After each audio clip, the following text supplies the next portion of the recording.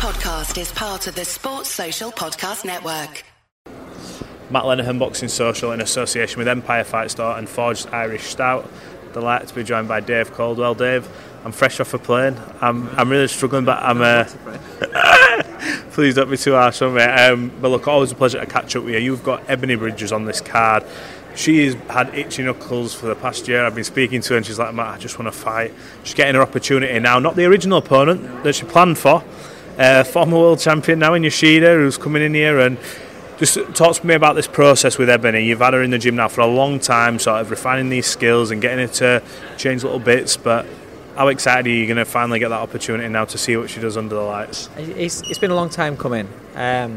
She had a date originally. I don't know if it was the AJ bill or it was around that. Can't remember. It's that far ago now, long ago now. And then she had a bit of an injury, so we're missing 2 weeks training coming up to a fight. 2 weeks training, sparring. It's too much, so we delayed it. And then this is we've had to wait as turn, and now she's got it. She's just got to not be too eager. I'm trying to keep it as relaxed as possible because she's been out for a long time. She feels like she's got to get in there and get back amongst it, and obviously people speak and she gets a lot of criticism and stuff like that, so there's always that's in there as well. And I just needed to chill and to go in and focus on doing a job, and that's it. Because these last minute substitutes are always, they're always a little bit tricky, but this is about the fourth substitute we've had. It's not just a straightforward, Matthew's out, got this one in. No, we've said yes to, this is like, I think this is the fourth one that we said yes to since Matthew pulled out, including a mandatory. It's not like she's just gone for an easy touch straight away. It's like, okay, the mandatory was straight away, the initial substitute that we were up for. Get the mandatory out of the way, who's 11-0, 9 stoppages, a dangerous fighter, but after accepting it, she's now gone a different way. I think she got a shot at Dina Thorsland, I think it is, so understandable, a shot at 2 belts. So then obviously that left us with finding somebody else, and eventually it settled on Yoshida, and she's a former 2-time world champion. She's tough, she's persistent, she's very, very, very, very focused and driven on this. It was a bit of a shock, a last performance, but listen to people, talk to people that actually know Yoshida, and they were saying how I think it was a little bit of complacency because they'd seen that Metcalf and thought she's nothing, and you go in with that sort of attitude and then you can come unstuck. So we are where we are, and Ebanie's got to take her seriously. She can't now do the same thing that Yoshida did in her last fight. There's a couple of bits I want to pick up on that. The first bit is with the amount of changes, and Ebanie's hinted to me before, look, might not be what's supposed to happen here, and you train for one style, then another, and you get to the point where it's just like, look, she needs to fight. It's been that long. How frustrating has it been for you as a trainer, but also seeing her as a fighter who's putting in the work, and it's getting to that point? Because with these dropouts, we've seen it before, when it gets closer and closer, you're training, and then it's just fight off. So she's having to deal with that, you're having to deal with that. How frustrating has that been? More for her than me, because obviously she's a fighter, but I've seen this sort of shit happen over and over, and I'm trying to explain to her, don't worry, I've had it before. It's part of the game. It's not a great part of the game, but it's part of the game. But you just got to stay focused and stay, keep in mind on what you're supposed to do. And it's like I try and put across to her, if you can't control it, don't worry about it. There's nothing you can do about it. You stressing about it ain't going to help you. It's not going to resolve the situation. So it's kind of like been trying to put that mentality into her. And she's done a great job. She's continued to work hard in the gym, and we're here. So that's like I said to her, it will get sorted. We will end up fighting. Don't worry. My second part was knowing how she fights, and that she's got that, I would say, that sort of inner dog in her, that if it does get down to it, she'll happily stand in a phone box and have it. And you as a trainer, it's one of them where you know she's got it, but it's like, look, we don't have to see that from round one. We know if you need to call on it, call on it. How much of a challenge is that for you, trying to almost not save it from herself, but make sure that is stored for when needed and not first protocol, let's just have it kind of thing, because it's hard to get out of somebody when you've got it. But being honest, and if I'm going to work with somebody, I'm going to be honest with it. The things that you do at no disrespect, but at a lower level doesn't always mean that it's going to work at a higher level. She wants to go into unification, she wants to go into these, the big fights. You can't just walk forward with your face, take a million shots to land some shots, and throw a million punches where maybe the quality of them isn't always there, and if you land that quality, then the power, tends to have an effect. Because when you're boxing at a top level, whether it's male or female, they don't just fall over and they don't just get intimidated by power.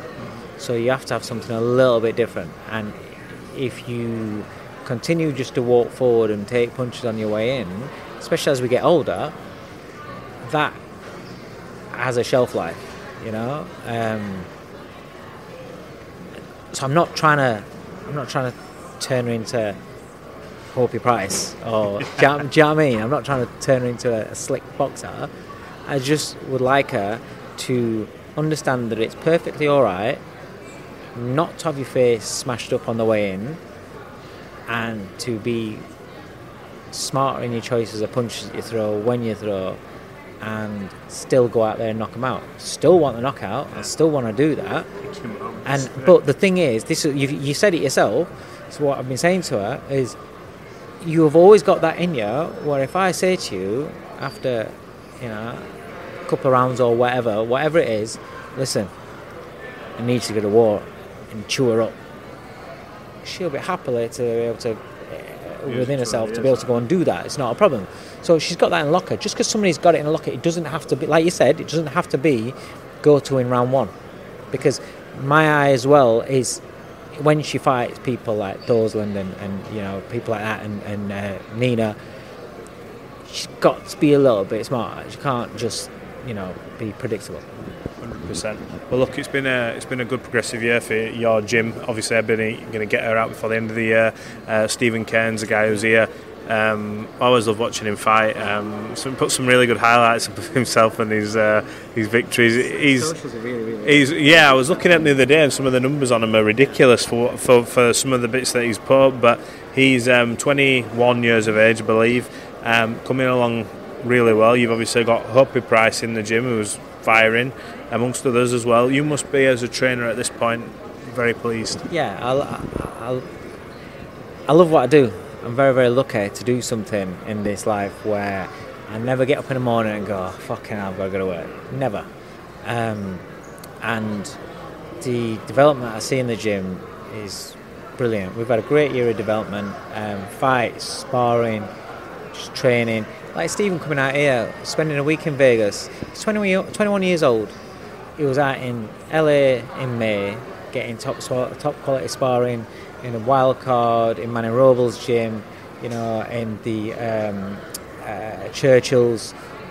Come over here, Vegas now, getting great sparring at Salas's gym. Ishmael Salas has really looked after us. I get on with him really well, and he took us under the wing. That was our base there, and now whenever I go to Vegas, that's going to be my base. Love the vibe of the gyms, but he's been sparring world champions, top prospects from out here. Great experience, And today I've took him along, and he's gone and had a training session at Virgil Hunter's gym, the gym where Andre Ward's been training, So, we bumped into Boatsi as well. It was good to see him. Good to see him training and working really, really hard. But these sort of experiences at 21 years old, do something to fighters, I was just about to say, when you talk about seasoning, we often see fighters, and it's not just going in and getting the fights done, but it's about, are you comfortable with these bright lights? Like, this is a big fight week. Like, this main event for me is hands down. Like, I think it's sort of been the theme for boxing this year. We've had many a year where we've been like, are we going to see certain fights? And this year, I feel like we've seen 1, 2, 3, 4, 5, 6 fights where you go, let's do it. let's just before we talk about boxing as a whole for the year, because I want to do sort of like a little bit of a review of it. Not a current fight, but Jordan Gill. I know touch on this. I know you've done a few interviews, but I know it means a lot to you. Forget the fight for a minute. The post-fight interview. We'll come on to the fight, but I want to talk about the aftermath, because Jordan went into that as an underdog. People were talking about what's coming after for obviously Michael, but he was there all week and he said, look, I'm coming here, do a job, do my business. He went in, and in all fairness, he went and did the business, and he looked as good as I've seen him for the last 3-4 years. Maybe the extra 4 pounds in weight. I mean, he's been saying, look, I mean, he looked huge. He got into the ring and I was like, Jesus, he looks about 160 pounds. But he said after the fight, look, God, this is what I've been through.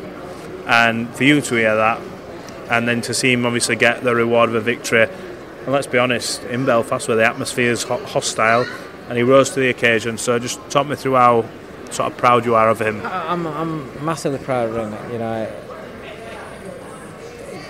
he's just, he's got what he deserves. You know, I've always said he's a phenomenal talent. He's a brilliant talent. You only speak to Tony Bellew, what Bellew saw in the gym with him. You know, Bellew absolutely loves him. It's just about his mind being right and, you know, believing in himself. And I said when he was coming out to the fight, before this fight, I thought, well, you know, if he doesn't like put too much importance on the fight itself, then he'll just flow. And if he flows, I didn't have a problem with him being. And I knew when he walked out, looking at his demeanour, looking at how he just soaked up the occasion, soaked up the ring walk, that was a big thing. I knew then, and I said to Stephen, I said he's going to smash him. I knew he was going to do it, and he did. And I'm just so proud of him, so pleased for him. It wasn't just a fight where this changed his career. This is one for his life in general. We talk obviously about the accolades, the world titles, of this, that and the other, but ultimately money still plays a huge part, and this unlocks now a door where, if not a world title fight, it's a frigging big fight. And you must. What would you like to see for him next, to someone who's obviously cared for him? And I just want him to secure his future. I don't, you know, he's in a better place now. He's got his foundation, and he's got things that are lined up that are going to look after him, and he'll be all right. But I don't want him to be all right. I want him to have a wicked life. I want him to be able to, you know, choose what he wants to do with his days, be able to go on holiday whenever he wants to. He deserves that, because he's given a lot to boxing. He sacrificed a lot for his family, and being away from his family for 10 years, you know. Seeing him for a day and a half, we'd say in the gym, it literally, it's easy to miss this for a day and a half. That you know, and it's good. It's all right when things are going well, but then when nobody's giving you an opportunity, then it gets really, really hard, and then it's tough. And so I just, you know, I just want Eddie and Frank just to deliver, you know, and just to get him something where he's going to make shitloads of money, and then if it's a world title, he gets a world title crack, and I'd be the biggest fanboy ever if he become world champion. I was going to say, well, we know what it meant to you the other night, but if he gets an opportunity at a world title, and even better if, in your eyes, obviously, if he took it. I mean, what a sort of 360 from a life perspective. Yeah, 100%. That's, you know, that's the dream of every fighter. It's always a better story when it looks like you're not going to make it and you do. Look at George Groves. George Groves. I think it was fourth go. I think it might be his third go. Yeah, it was his third. 3 or 4. I don't want to add another one onto it for him, but Froch, Badu Jack, someone else. But yeah. Yeah, but it was third go or whatever. But it was like, you know, he looked like that guy that was going to be that Neely man, and he didn't come through. I always said to Jordan, you know, he looked to he's still young, you know, he's not an old man, and I've always thought in his 30s that's when it's gonna click, you know. New weight as well. And 100%. New weight. That's made a big difference. It has made. Do you know what the nicest thing is? 5 o'clock UK time. I was in Vegas, but 5 o'clock UK time on the night of the fight, FaceTime me. and that just made it. Do you know what I mean? Says a lot, doesn't it, when these little touches. Sort of moving on to this year review that we're going to be doing. I just want to speak about boxing as a whole this year, and we touched on it a little bit before. We've seen some huge fights this year, whether it be Deontay, Tank Davis, Ryan Garcia, Spence Crawford, I'll go say Teofimo, Josh Taylor, Lomachenko, Haney, this fight coming up this weekend in Regis-Prograis, and Devin Haney. We're seeing obviously Wilder and Joshua on obviously in separate fights, but on a big card. In terms of boxing this year, as not just trainer but as a fan of the sport, someone who will watch the big fights, how pleasing has it been for finally, I feel like we've almost pulled his finger out a bit and started making these fights. It's needed. It's funny because people still go on about boxing this, boxing that. The only thing is the heavyweight division's been lagging behind because that's the flagship. People have kind of like forgotten. Not fans that know the sport inside out, but event fans. They're kind of like, boxing shit, not a big fight's happening. Maybe not in the heavyweight division, but in the other divisions, yeah, they have. It's been flying. And that's why what irritates me sometimes about the heavyweight division is that, yes, it's a flagship, but don't judge boxing on the heavyweight division. Because like you said, some of the fights that you've mentioned there have been absolute game changers. They've been brilliant, amazing fights, names versus names, fights that you want to see. They've all been happening and they've been delivering, and it's been a great year for the sport. It's just that people still like to moan, and people still but just focus. If we want to promote the sport, let's dwell a little bit more on the stuff that's happened that's good, and this year's been outstanding.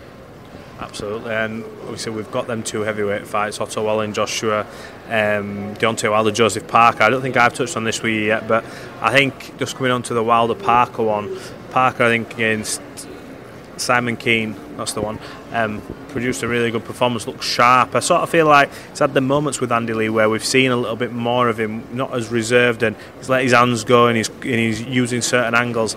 Against Wilder, who's had half a round in 18 months after the Fury defeats, is there a chance that we see an upset on this? I know Wilder's that power, but how do you see that fight going? We genuinely don't know what Wilder's got left because of the 3 fights he had with Fury. Like you said, he's had half a round, but he might get half a round with Parker as well. It's just if that right hand lands, I don't care who you are, that right hand lands, it puts you to sleep, you know. So you just don't know.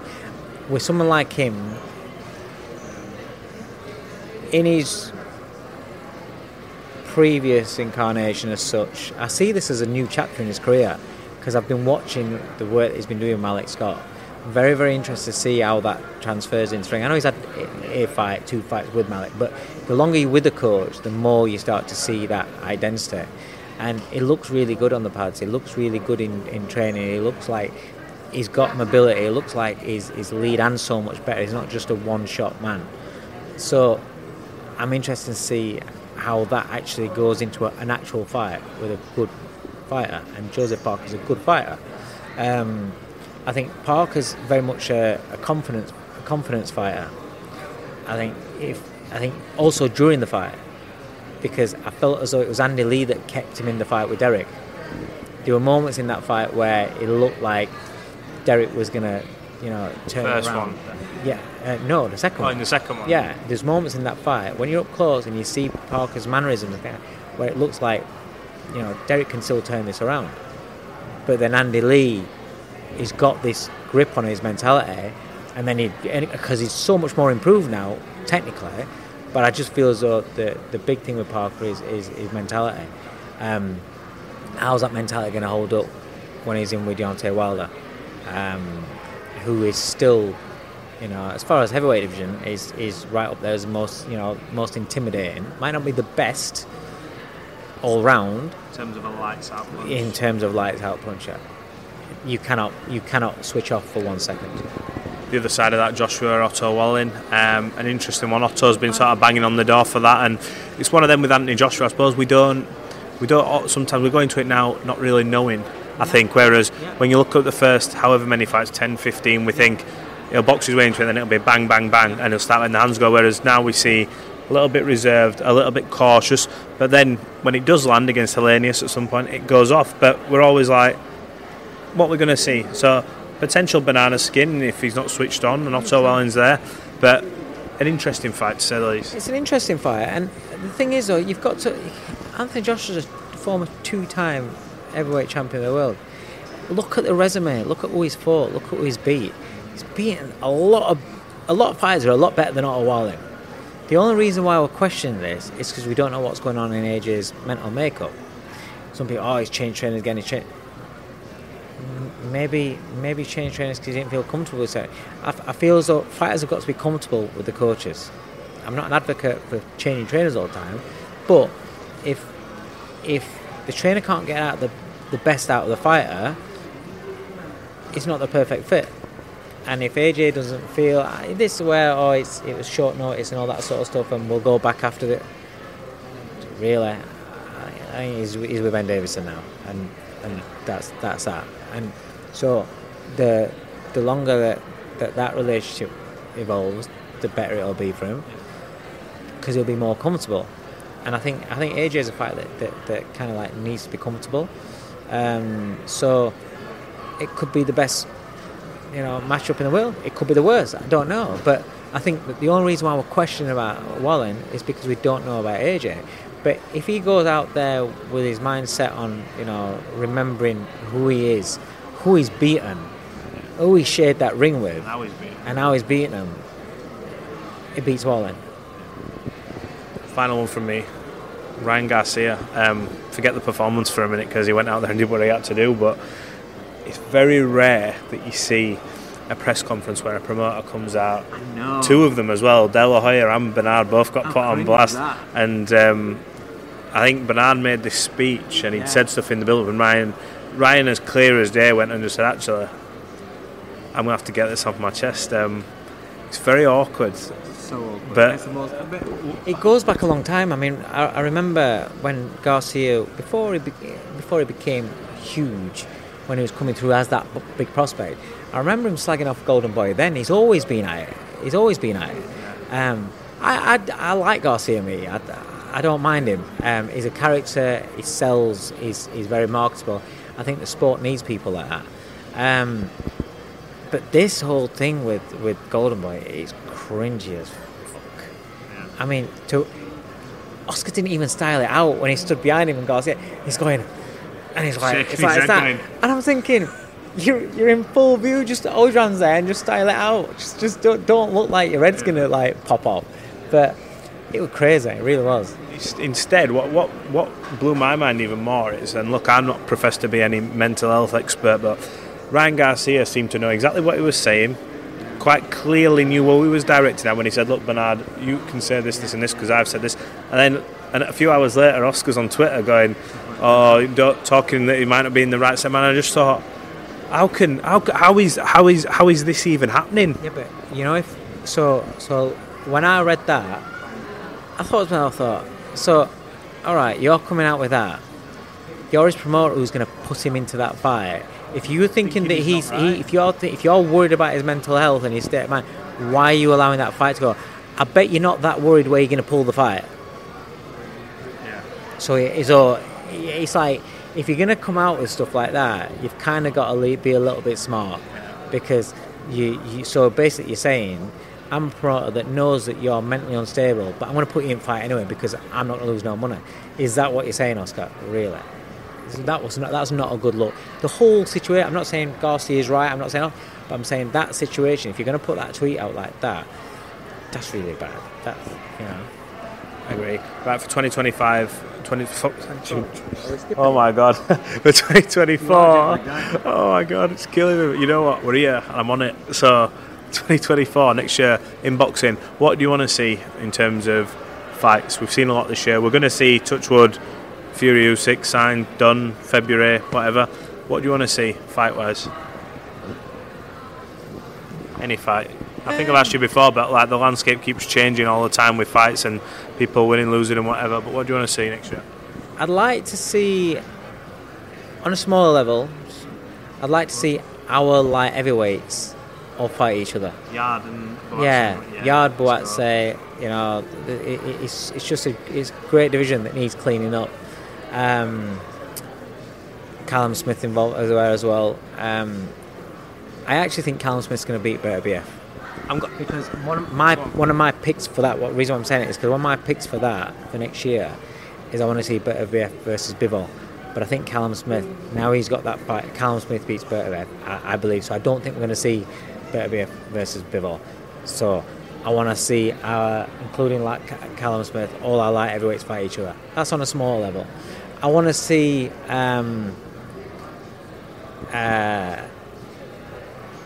what do I want to say? Gervonta Davis back. I'm Davis is a fighter I'm excited by.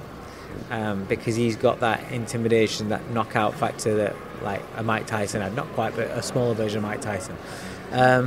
So I want to see what division he's going to be in and settle in. He's going to take on everybody at lightweight. What's he going to do?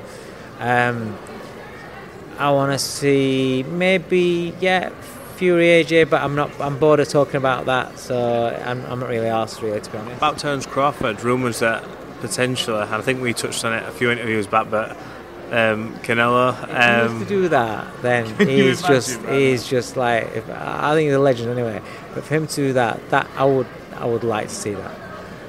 You've got Jerome Boots Ennis as well chucked into the mix, now been elevated as a full champion. I think 2024 has got to be the year that Boots Ennis gets his big fights, because he's an unbelievable talent. I think he's a scary talent, but I just feel as though I don't know if it's promotional situation or whatever, I don't know, but he's not getting no fights that are meaningful, no fights that are going to project him into superstardom that his talent deserves. I think that needs to change in 2024. Looking at it, I think the PBC, the rumour mill saying that after that, yes, after the Showtime, I think it's a fantastic move in terms of the moving onto this streaming platform and Amazon Prime. Let's be honest, they've got the football on, they've got everything happening. But look, boxing's thriving at the minute, and I just want to see all these big fights. Yeah, definitely. Actually, the thing is rather than just specific fights, I want it to keep building on this year. This year's been a great year. I want it to build on this year. But I feel as though I want people to give the sport the credit that it does deserve. Yes, kick it when it's a fuck up, but build it more, because otherwise you're driving people away from the sport. If you're panning something more than you're highlighting when it goes good, all people are going to be hearing is the panning, and they're going to be like, oh, what's the point in watching that? Then TV companies are going to go, well, actually, what's the point in us covering it, because people aren't happy about it, and they pull out, and then that's a long-term effect of constant criticism, not criticism, but constant neglect of the good things and just focusing and building up the bad things. Agree. Look, Dave, it's been a pleasure talking. Wish you all the best for Saturday night with Ebanie Bridges, and be interesting to see all that she's had out, all that pent up frustration, and you trying to channel that energy on Saturday night. I think she's ready to go, isn't she? Yeah, she is. She's like a little female version of Derek, I think. Derek. She just wants to smash somebody up. Yeah. Well, look, I think she's shown such a lot of improvement since first fight to now, and it's going to be interesting to see how she gets on. But look, we wish you all the best, and we'll catch up after the fight. Cheers, mate.